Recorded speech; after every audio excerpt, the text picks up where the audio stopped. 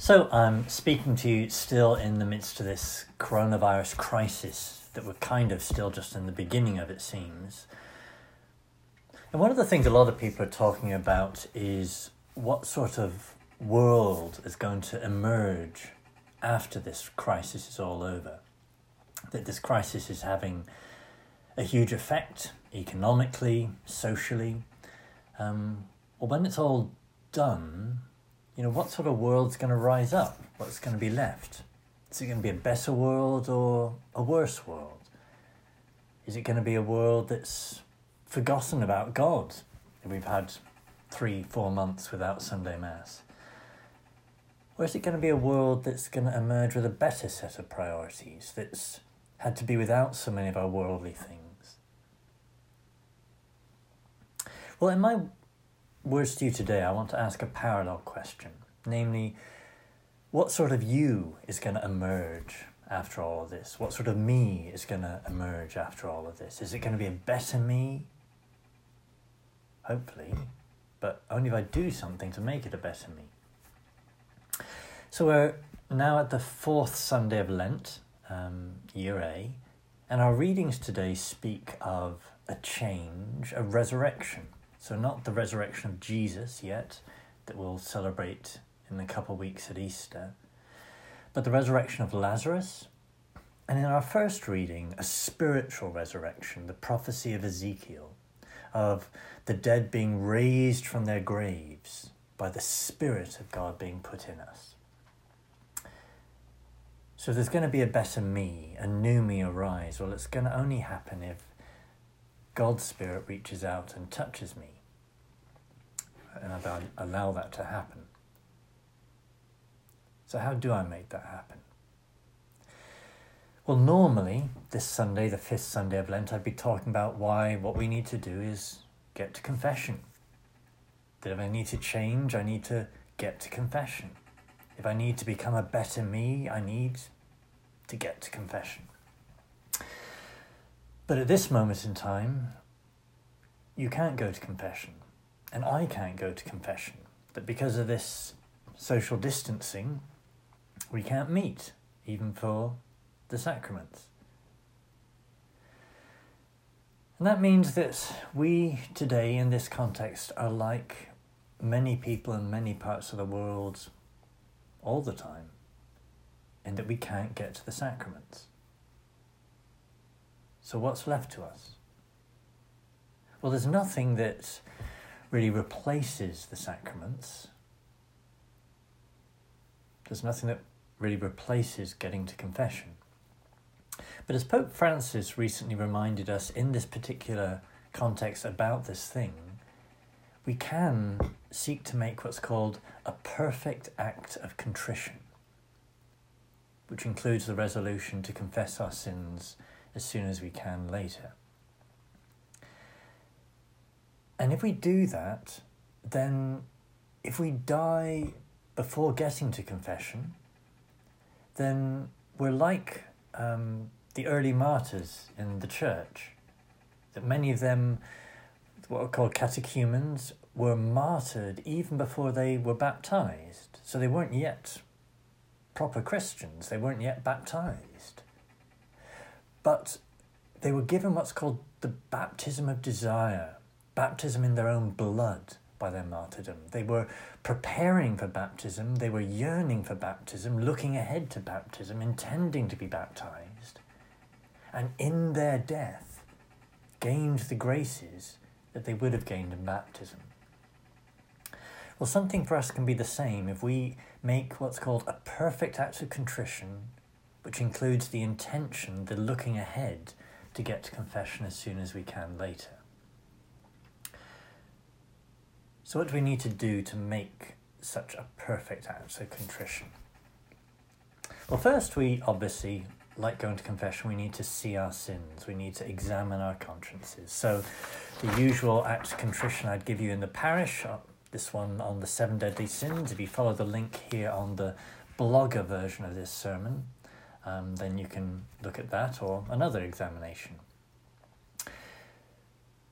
But then we need if we're going to have a perfect act of contrition to gain this forgiveness of our sins, we need certain conditions, and these are laid out for us by the Church, describing what it all means, laid out in the Old Catechism, the Catechism of the Council of Trent, laid out in the New Catechism of Pope John Paul II.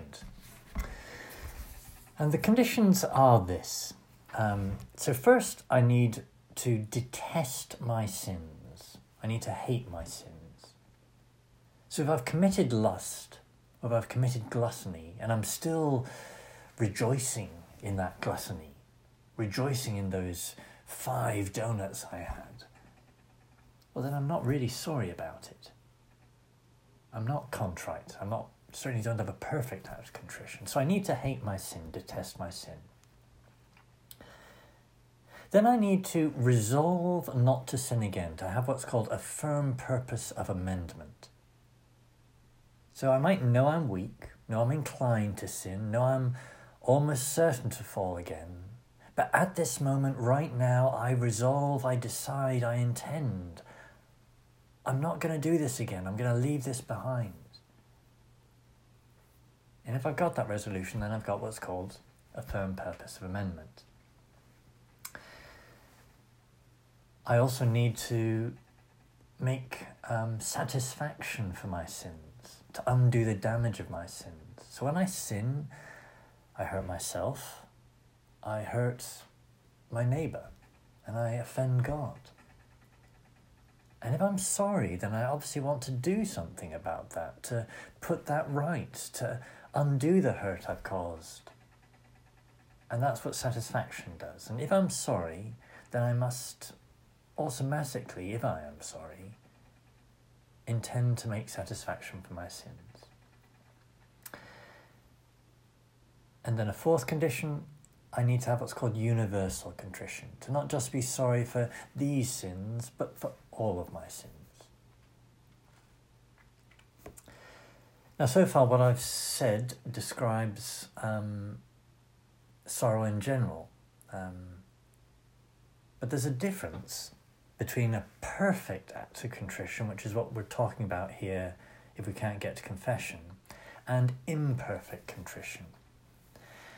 And, as you might guess, there are lots of ways our contrition might be imperfect. And one of the great things about getting to confession, one of the graces given to us in the sacrament of confession, is it offers us graces to lift us from imperfect contrition to perfect contrition.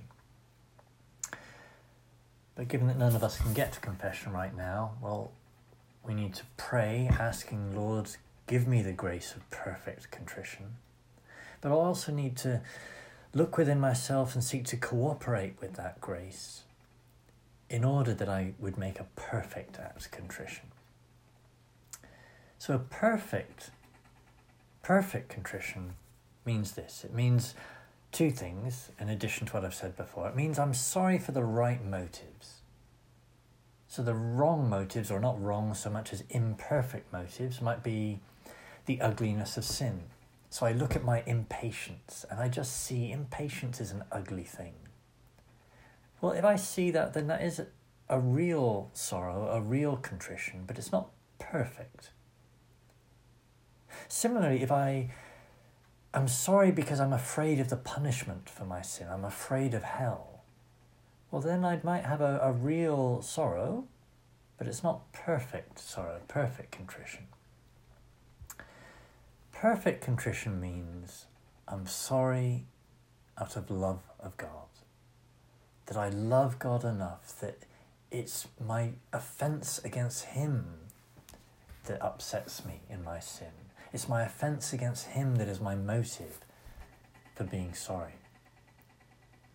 And if that's my motive, then that's part of what's needed for perfect contrition. But the final part of this puzzle, so to speak, is that if I truly am sorry, if I have perfect contrition, then I must be desiring that sacrament that brings reconciliation. I must be desiring that sacrament that the Lord has set up to bring my forgiveness. And so the Catechism says I need to intend to get to sacramental confession as soon as possible. That has to be my intention if I have a real, a perfect act contrition. But if I have that, then I have a perfect act of contrition, and a perfect act of contrition by God's grace, to quote, obtains forgiveness of mortal sins, even now, a perfect act of contrition obtains forgiveness of mortal sins. Now, if you want to read a little more on this, the blogger post has all kinds of links to the catechism references, to the Summa Theologica of St. Thomas. There's also a nice article describing what St. Maximilian Kolbe says about making a perfect act of contrition when you can't get to confession. So to bring that all together, to sum it up, so started by asking the question, what sort of world is going to emerge from this coronavirus crisis? And what sort of me is going to emerge after it's all said and done? Well, I resolve today that it will be a better me that will emerge. I can only make that resolution by grace, looking to Him. But I need to make that resolution wanting to leave the old me behind.